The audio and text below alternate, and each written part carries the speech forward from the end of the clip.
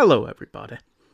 Just thought I'd give you a quick heads up before we jump into this week's episode. You may have noticed there's been a bit of a gap since the last time I recorded, and that's because life's just thrown me a few curves. In addition to teaching for longer hours on 2 nights, my daughter is also performing in a show, which means I am basically an Uber driver ferrying her to and from the theatre every single day for the next 2 weeks. Those people that listen to the Fantasticast will have realised that show has had to go bi-weekly whilst this settles down.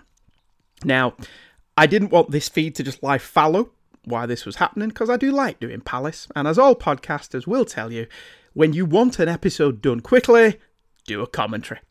To that end, Mark Taylor recently sent me the 5-issue adaptation of Harlan Ellison's original teleplay for The City on the Edge of Forever, and I thought it would be fun to go through the episode as presented and point out the differences between the script and the screen, and have a look at what changes were made and whether I felt they were favourable and which one I prefer.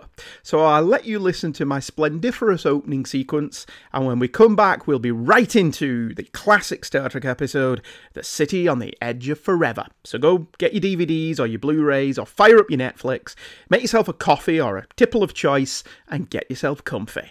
Is anybody out there? Roll up, ladies and gentlemen and children of all ages. Books, comics, sci-fi, TV and film, live from the Palace of Glittering Delights. And here your host, Dandrew Leyland. And we are straight into The City on the Edge of Forever. New flyby. I think most Star Trek fans know that Harlan Ellison's original script for this episode opens in considerably different fashion. You have Lebec and Beckwith dealing in the jewels of sound in the opening teaser to the episode, which is somewhat different to the teaser that we get given on the actual show, which is Kirk in the Enterprise investigating curious eddies in time. I don't know whether this was originally supposed to be like tied up to the whole Naked Now, Tomorrow is Yesterday duet that also involved time travel. But whatever the case, it's essentially its own entity now. Lebec, I think it's Lebec. No, Beckwith's the one who's dealing, isn't he? One of Harlan Ellison's bugbears over the years would be that Gene Roddenberry would continue to repeat the story that he had Scotty dealing drugs, which, you know, is not true. And Gene really should have changed his story after being told that on numerous occasions. Scotty, it doesn't even appear in this script until... In fact, I don't think he does. I don't think Scotty appears in the script at all. The only regular characters to have speaking parts are Captain Kirk, Mr. Spock, and, weirdly, Yeoman Rand, who actually gets quite a lot to do. The Codrazine stuff was brought in, my understanding, is to make it more about our characters. But also, from a production standpoint, the removal of Beckwith and Lebec and replacing them with Dr. McCoy, who accidentally injects himself with Codrazine. Ellison hates that. Ellison hated a lot of what this script became. He particularly is not fond of a professional doctor accidentally injecting himself. I can see his point, but from a production standpoint, as I was saying, this involves the removal of 2 extraneous salaries, which, if you've read Mark Cushman's books, These Are the Voyages, you know, was always a consideration of above-the-line producer Robert Justman, who was forever writing out Jimmy Doohan, Nichelle Nichols and Judge Takei out of episodes because they were commanding higher guest star salaries. As I said, Lebec and Beckwith have gone the way of the dodo. Dr. McCoy is now the one who takes them down to the bizarre planet with the Guardian of Forever. For those of you that are watching along at home, we're into the credits. So if you've missed the sync up, we're going where no man has gone before. Whoosh! Star Trek, we're on a Star Trek. My lyrics are better than Gene's. He had some guff about a Star Wars man's love, but mine merely says Trek. Come on, those lyrics are genius. Genius, I tell you. The city on the edge of forever. Harlan would complain that the title no longer made any sense. Because in the episode itself, they don't go to a city. Which is, that again is a valid complaint. In his original script, they go to a large city. Kirk has a rather clunky line in the script, like a city on the edge of forever. And it is a city. It's a jeweled crystal city, lots of stalactites and stalactites. The Guardians are actually 6 men, or old figures. The dialogue roughly stays the same, as it will when we get down to the giant donut. But now that we've focused on the differences in the opening, let's go back to the episode itself. When I was watching this last night, in preparation for this, one of the things that did strike me was that performances are top-notch throughout.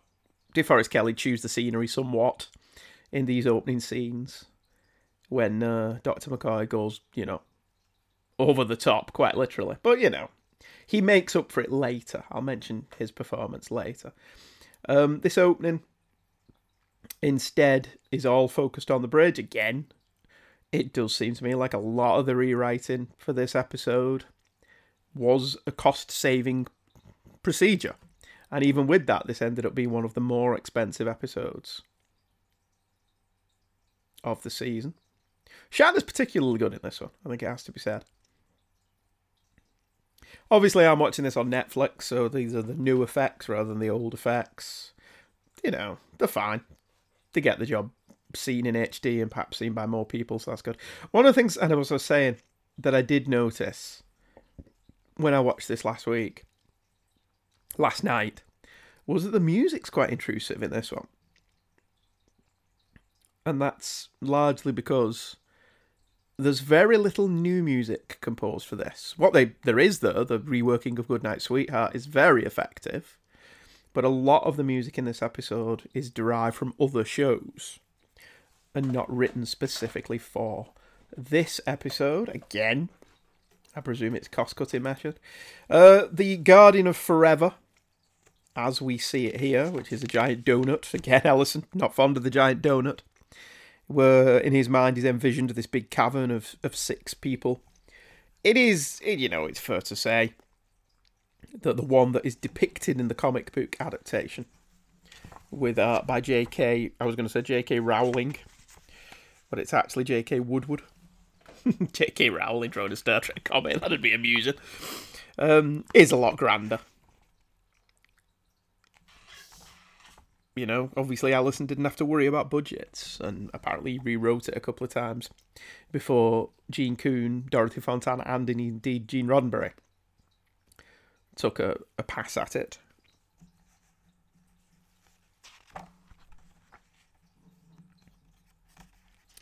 The explanation of the time eddies, time ripples, whatever, is a lot more in depth in the actual script that Scott and David Tipton adapted for the comic book. Although Spock's descriptions of it, I still like that line of question.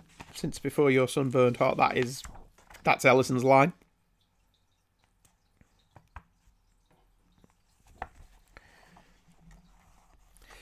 The showing of the past is likewise similar in the original comic book, or the original script. And I am neither.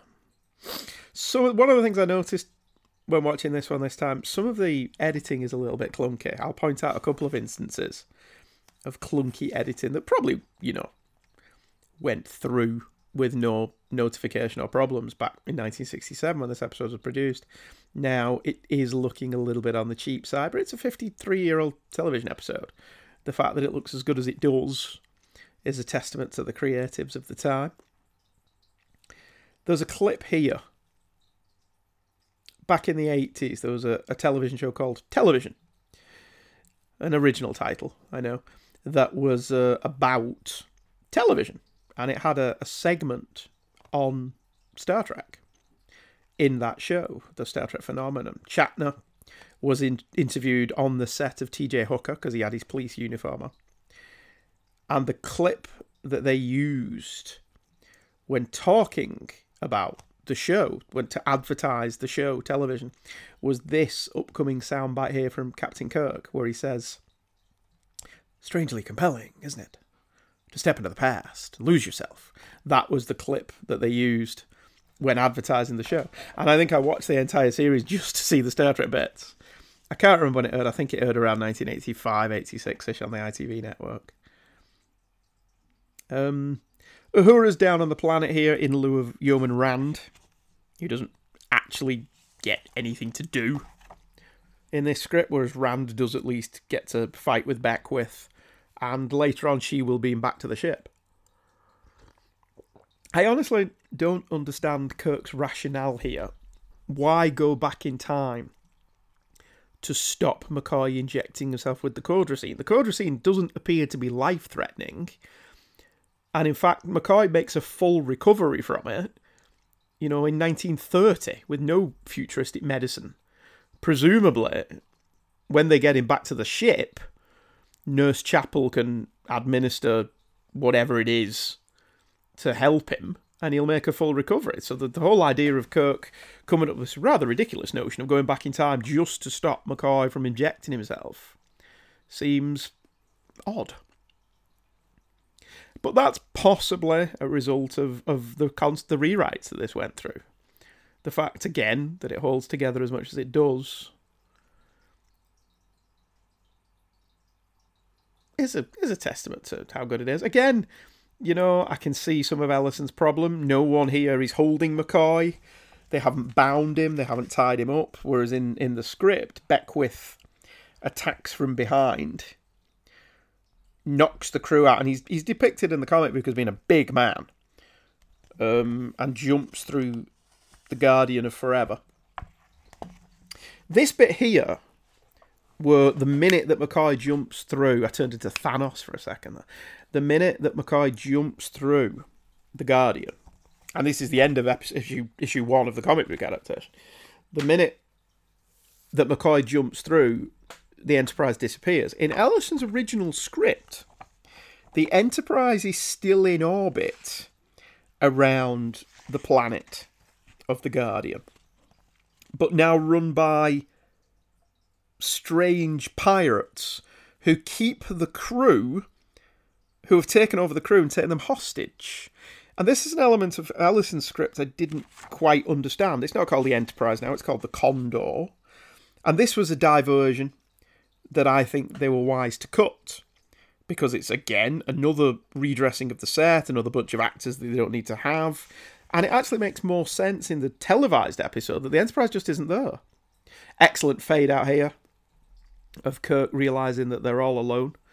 The history has been completely and irrevocably changed. The Enterprise just does not exist in this timeline. I actually think that's far more effective than going back to the ship and having this rather silly interlude with the pirates. It makes more sense that the Enterprise just isn't there. Whatever it is that McCoy changed has resulted in no Starfleet. The explanation that these are protected because they're on the planet and therefore outside of time in some way, that works. And you're not left wondering why in this alternate timeline that McCoy or Beckwith in the script has created, why is the Condor still there? Why is the Condor still investigating the Guardian? How are these pirates where they are? What are they doing? That was an element of Ellison's original script I didn't understand, and I could understand why it was cut. It's very strange.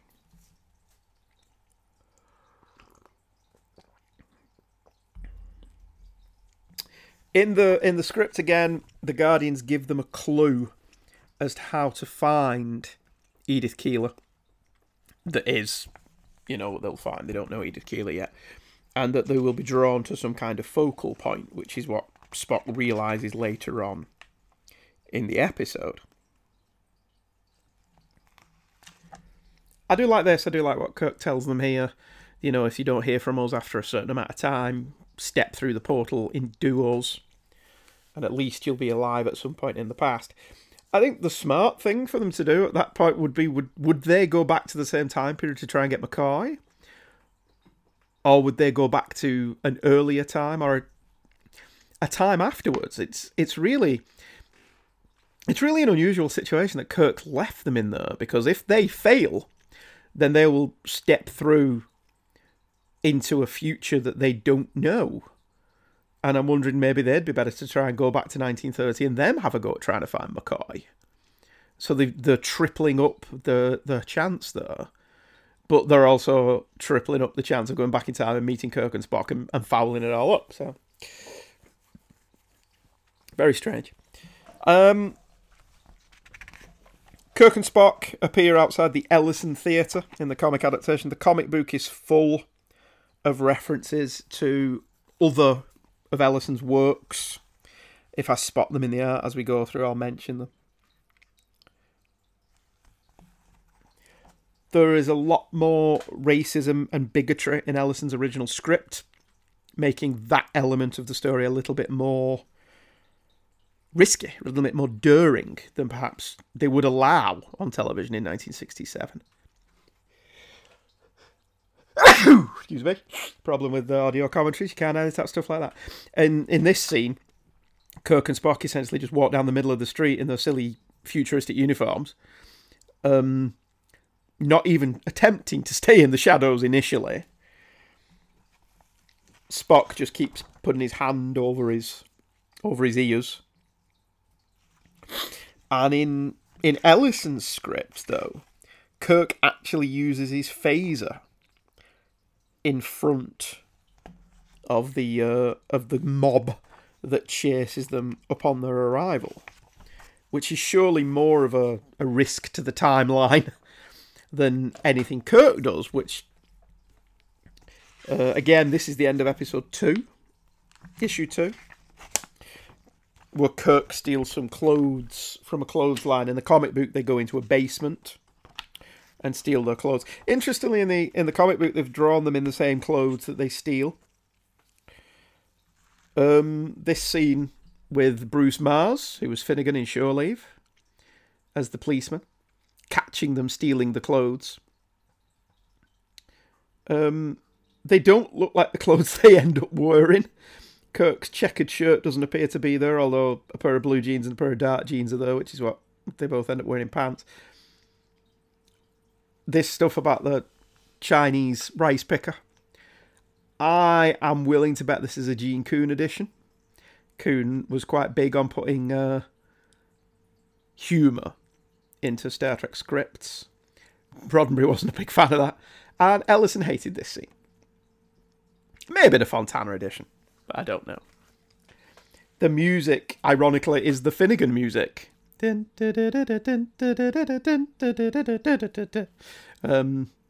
that is Bruce Mars, who played Finnegan. I like this use of the Vulcan neck pinch. That obviously isn't in Ellison's original script, because at the time Ellison worked on this script, he'd only seen a handful of episodes, which is why, in the script, Spock is considerably out of character. Or at the very least comes across as a jerk in many ways. Whereas in the televised episode, he's a lot more like the Spock that has been developed over the course of the first season. Kirk now appears to have the checkered shirt that he will wear in a minute, and again, they don't disappear. They do. Is it a basement there? They run down an alleyway into a room, and then suddenly they are in a basement of a building. So fair enough, I suppose. I mean, again, there are a lot of new sets in this episode, so it is quite still a costly one.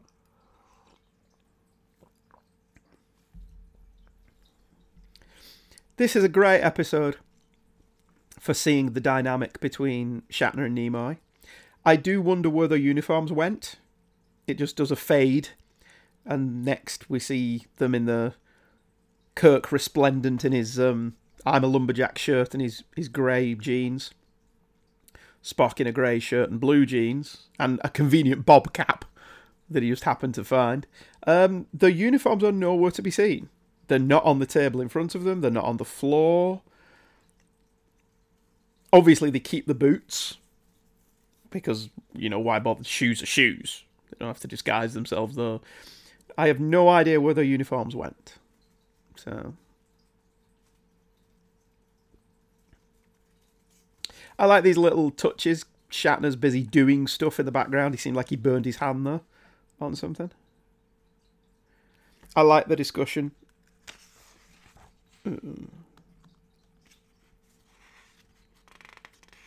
Sometimes I expect too much of you.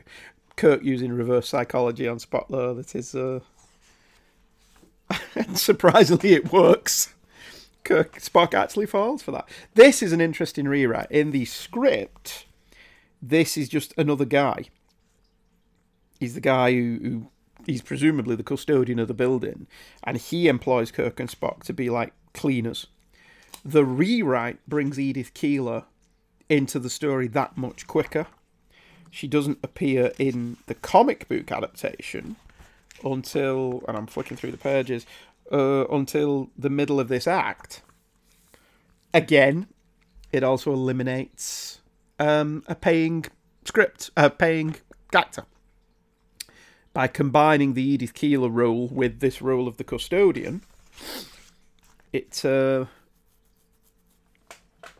brings her into the story that much quicker, gives Kirk more time with her, more time to build up the relationship. I mean, he's instantly attracted to her because, it's Joan Collins as a Ute. An excellent read of Peermont. Spock. Shatner and Collins are actually very good. It's a very low-key performance from both of them, and it's another one of the episodes to emphasise Shatner's abilities. His double act with Leonard Nimoy is never better than it is in this episode. I think the only time they were as good as this is probably in Star Trek IV: The Voyage Home, because again, that's just Shatner and Nimoy working together without D. Kelly or anybody else in the ensemble asking for time. This is essentially a script that is just Kirk and Spock working together, and it does show the magnificent timing and abilities and the great chemistry between the pair of them.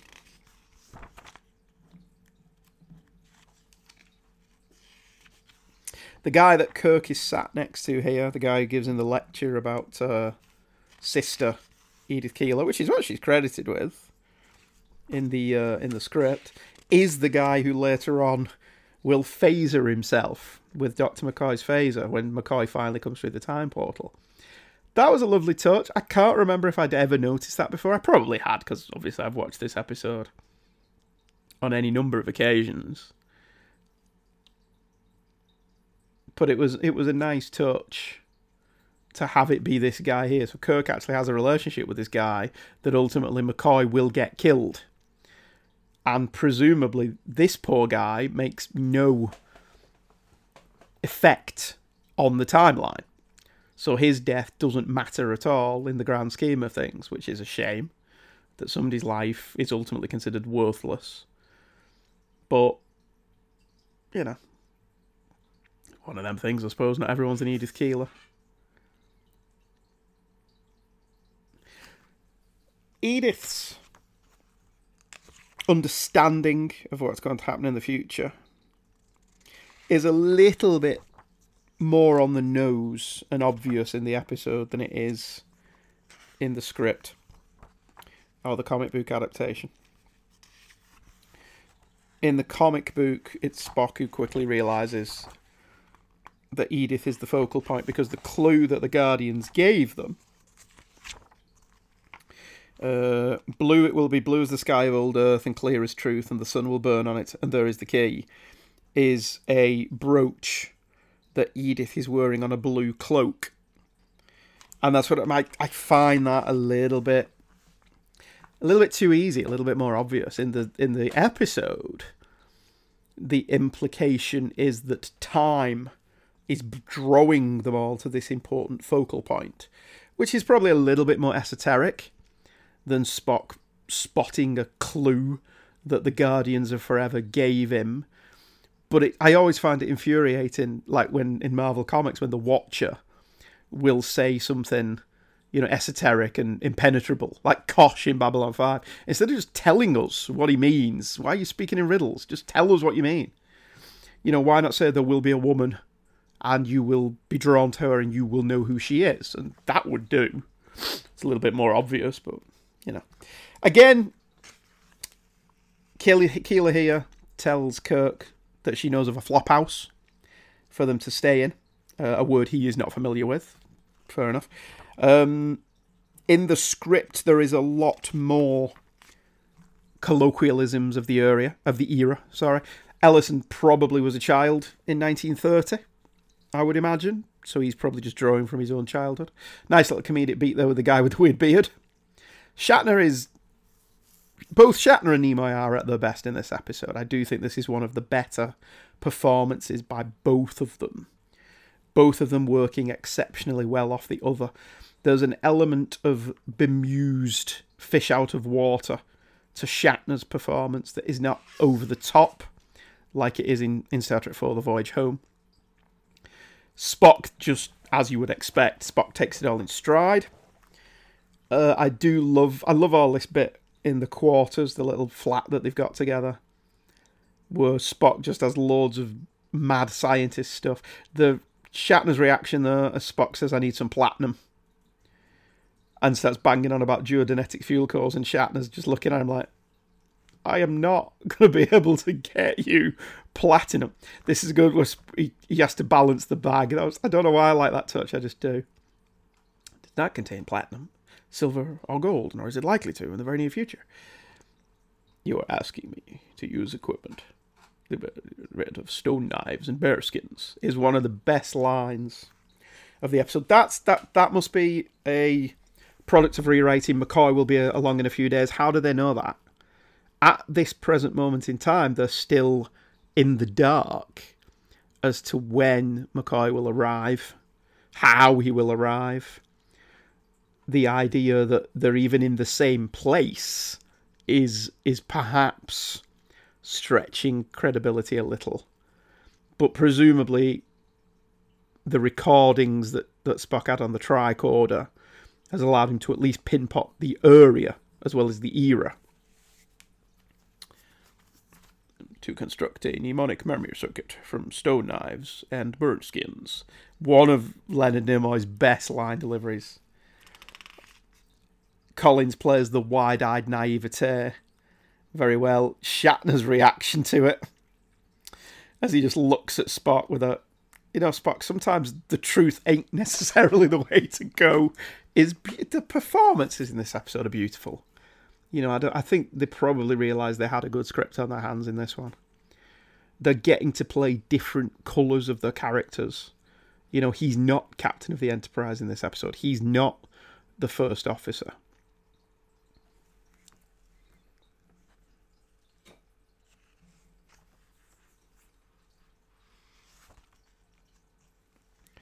A lot more in the script. The script in the middle of the episode has a lot more character moments between Kirk and Edith. There's no definitive point in the episode where you can say where issue 3 ends, because it's the middle section that seems to have been rewritten the most. There's a lot more in Ellison's script of Kirk and Edith dating, which emphasises the closeness of the relationship and how close they've got to each other over a very short period of time.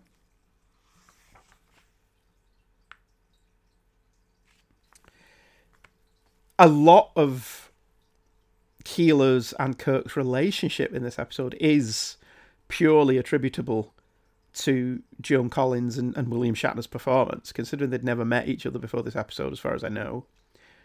I love that. Don't give that little old me look that Kirk does give her. And the observation that she comes up with here, you belong at his side, as if you've always been there and always will, used to beautiful effect in Mike W. Barr's comic book adaptation of Star Trek 3, where he ends the adaptation with that quote, "You belong at your captain's side, Mr. Spock, as if you've always been there and always will." And it's just one of the many ways a comic book adaptation can improve upon the source material. There's another bit in that adaptation, to go off on a tangent, where when Kirk sets the destruction of the Enterprise, he has one last look around the bridge before he blows it up. He doesn't do that in the film. And that bit there, Captain, even when he doesn't say it, he does. Showing her remarkable observational gift that she has, which is allowing her to be able to understand where mankind is going. Lovely shot there of them just walking along, brushing hands. This goes to the editing. That shot of the radio repair shot is a freeze frame. And for some reason, it stays on for an inordinate amount of time by television standards, when they could really cut straight to them walking past Floyd's barber shop, which I understand is that the Andy Griffith show? And this is filmed on that set. Again, I'm not overly familiar with the Andy Griffith show, so it may be Andy Griffith, it may be, I don't know, it could be the Lucy show for all I know.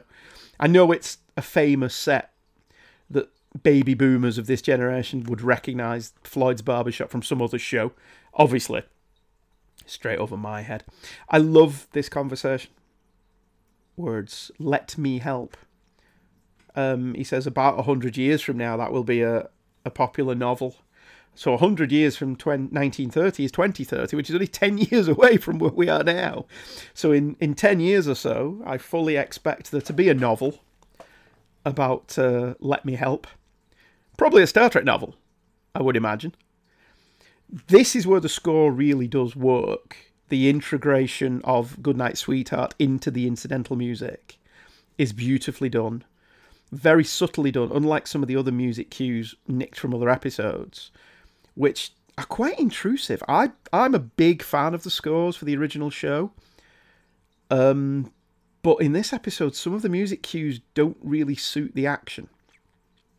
Here we see Spock seeing the information about Edith Keeler being killed, and when he will reboot the tricorder in a moment or two, he'll get a completely different news report, which is interesting because that plays wonderfully into your imagination as to how all this is working. So was that the memory banks of the tricorder from the original timeline, and as he's connected it to this whatever device he's got on the bed, and it's rebooting itself with the new history, like a web page refreshing. When you look at it, originally it's the old information, like it's been cached, and then when he refreshes it, he suddenly gets the new information. That is remarkable, and remarkably prescient as well. And they didn't mean that. They didn't know what the internet was when they invented this episode.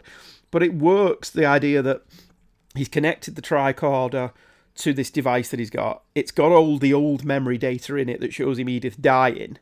And then when he's managed to reconnect and reboot, when it did that little flurry of information, it's suddenly got the new information. So only Spock is now privy to the divergent timeline and the idea that Edith Keeler is the focal point.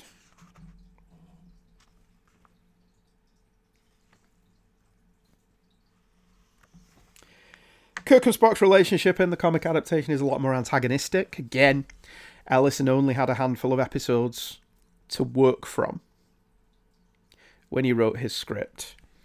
And essentially this scene is probably the hardest for them to adapt in the comic book medium. It essentially is 4 pages of what in Bendis Land would be talking heads, where they discuss Edith Keeler being the focal point. And it's handled as well as it can be in the comic book, without the ability to move the camera and focus on the actors. Performance-wise, again, I mean, you're probably going to get bored of hearing me say this as we go through this episode, but they are pitch perfect in this episode. Shatner underplaying beautifully. My only real complaint is his hair keeps changing from scene to scene. In this scene here where he's talking about all of history being changed, it looks like he's got it very far back on his forehead. Like almost Bruce Willis-like in terms of its receding hairline. And then in other shots, it'll be a lot looser, a lot fluffier, a lot more of the curl over the front of his forehead, the forelock.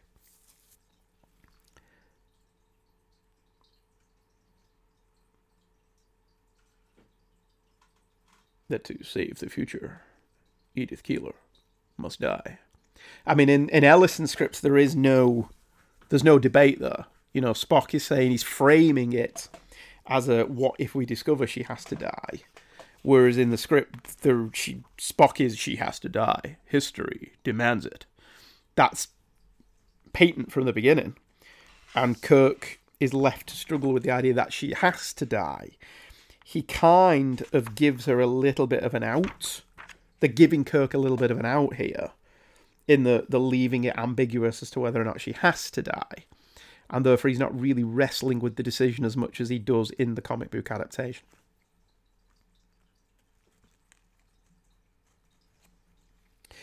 McCoy arrives, which is also could play into the tricorder rebooting, because there is the question: why does the tricorder reboot if McCoy hasn't arrived yet? And that would have been an interesting development if they'd somehow managed to slot this scene. Although we don't know, for example, we could say that this is happening as that previous scene is happening, and instead of the caching rebooting idea that I just had, it is the minute that McCoy comes back through the Guardian of Forever there, this is happening simultaneously with Spock and Kirk having that conversation, and as McCoy arrives, that's when the tricorder information updates. All, this is just me spitballing ideas because it's fun to do that when you've got time travel episodes. This scene of her on the stairs... Oh no, that's later, isn't it? Sorry, I was just going to say in the script for the episode, Kirk lets her fall down the stairs. Whereas obviously in the televised episode, he catches her. But that's yet to come. The Goodnight Sweetheart melody in the background. What's interesting about this is Kirk and Edith's relationship is very much predicated on a sharing of philosophies. An argument that can be made that this is one of the few times in the show Kirk has a genuine adult relationship with a woman. Up until this point in the series, his relationships have been flings. Obviously, we don't know about Carol Marcus yet, but we know about the little blonde lab technician, because she was mentioned in Where No Man Has Gone Before, that he almost married. And all his other relationships seem to be flings or youthful endeavours, like Ruth, where you get the impression that Ruth was maybe an early girlfriend when he was in the academy or when he was in high school or whatever. No indication is given. Noel in whatever episode Noel's in, the one who looks like Gina Davis, she's obviously just a Christmas fling. Various other girlfriends that we've seen in the first season, there was never any indication there was a serious relationship there. Even when he gets to Miramani, I think you can argue his connection with Miramani is more of his connection to liking the idea of a more simple life. This is the only time in the show Kirk has a genuine adult relationship with a genuine adult female. And as such, that's why it's one of the better episodes of the show. And again, only emphasises how brilliant Generations could have been had it been Joan Collins and not that Antonia woman who was in the Nexus with him. This is the scene I was talking about earlier on. This guy, Dr. McCoy. DeForest Kelly's performance here obviously is brilliant. He's toned down the madness somewhat, as he's obviously recovering from whatever it is the Cordrazine's done to him. And the guy steals his phaser. Fortunately, he doesn't have a communicator with him. And he starts fiddling with the phaser and ends up blasting himself into oblivion. A development, that does not happen in the original script. The actual structural elements, though, are the same. Beckwith arrives a little bit later than Kirk and Spock do, roughly around the same beat, around the same place in the structure of the storyline. Again, a freeze frame. Oh, one of the editing things I didn't mention when Edith's doing her talk earlier on, the shot of Kirk when he looks at Spock and then it freeze frames is actually taken from later in the episode.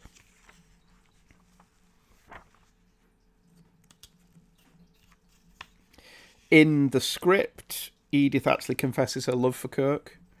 He and she never seem to do that in the TV episode.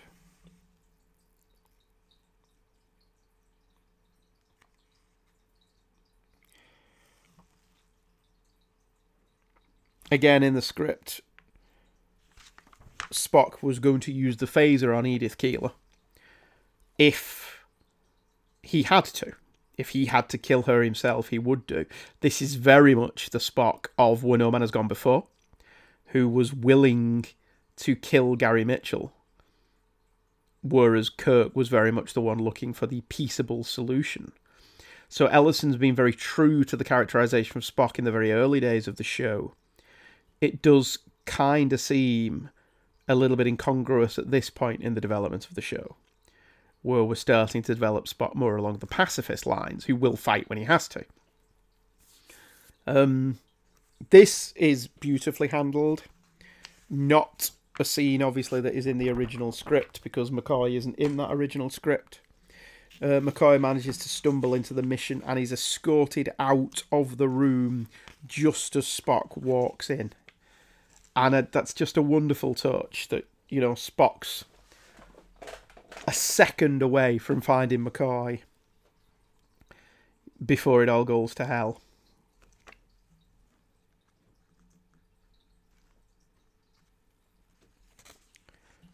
Spock's knowledge of the alternate timeline.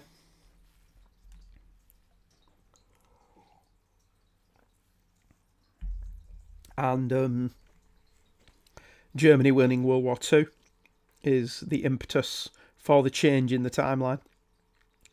I think it's John Byrne in one of his, I don't know whether it was one of his New Voyages comics, but postulated the idea that this is where the Mirror Universe came from. The idea that the Mirror Universe comes from the universe where Edith Keeler prevented America from entering World War II, and that begot the Empire. I think they're the Empire in the Mirror Universe, aren't they? If memory serves. Anyway, doesn't matter. You know what I mean. The evil versions. That stems from this timeline, and I think that's quite an interesting idea. It's a shame that the TV show Enterprise kind of pissed all over that by establishing that it was first contact with the Vulcans where Earth went down the Mirror Universe route. I much prefer Burns' idea that it was Edith Keeler, but you know, I like the idea that Spock doesn't know the time and date of the actual death. Obviously, I don't know whether 1930 news reports would have mentioned that. Nowadays, they do tend to mention where and when somebody was killed in such a situation as this, so it would have been in the newspaper report. I mean, it's entirely possible Spock just didn't get a good enough look. And it's here that Spock is of the opinion Edith Keeler must die. Nimoy's performance, though, in contrast to what Ellison originally wrote, is a lot more sympathetic to Shatner and Kirk, to Kirk's predicament. He knows that what he's telling Kirk is difficult and painful. Whereas in the comic adaptation than the original script, Spock is much more matter-of-fact about the whole thing, as he was in Where No Man Has Gone Before. This is what I was talking about earlier on in the show, when we're talking about DeForest Kelley's performance and how fantastic that is, particularly in this scene. Now that he's calmed down from the Codrazine overdose, his playful banter with Joan Collins as Edith Keeler is delightful. And I think I've read it somewhere, DeForest Kelley played it that Dr. McCoy may very well have had a bit of a crush on Edith as well. Obviously, the episode can't really go into that in any detail, so it doesn't.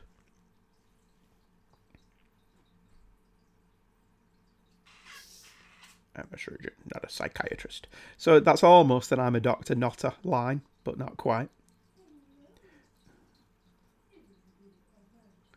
See, the whole... This is a great performance from Dee Kelly. It replaces, in the original script, Harlan Ellison had a character called Trooper, who was a war veteran who had no legs.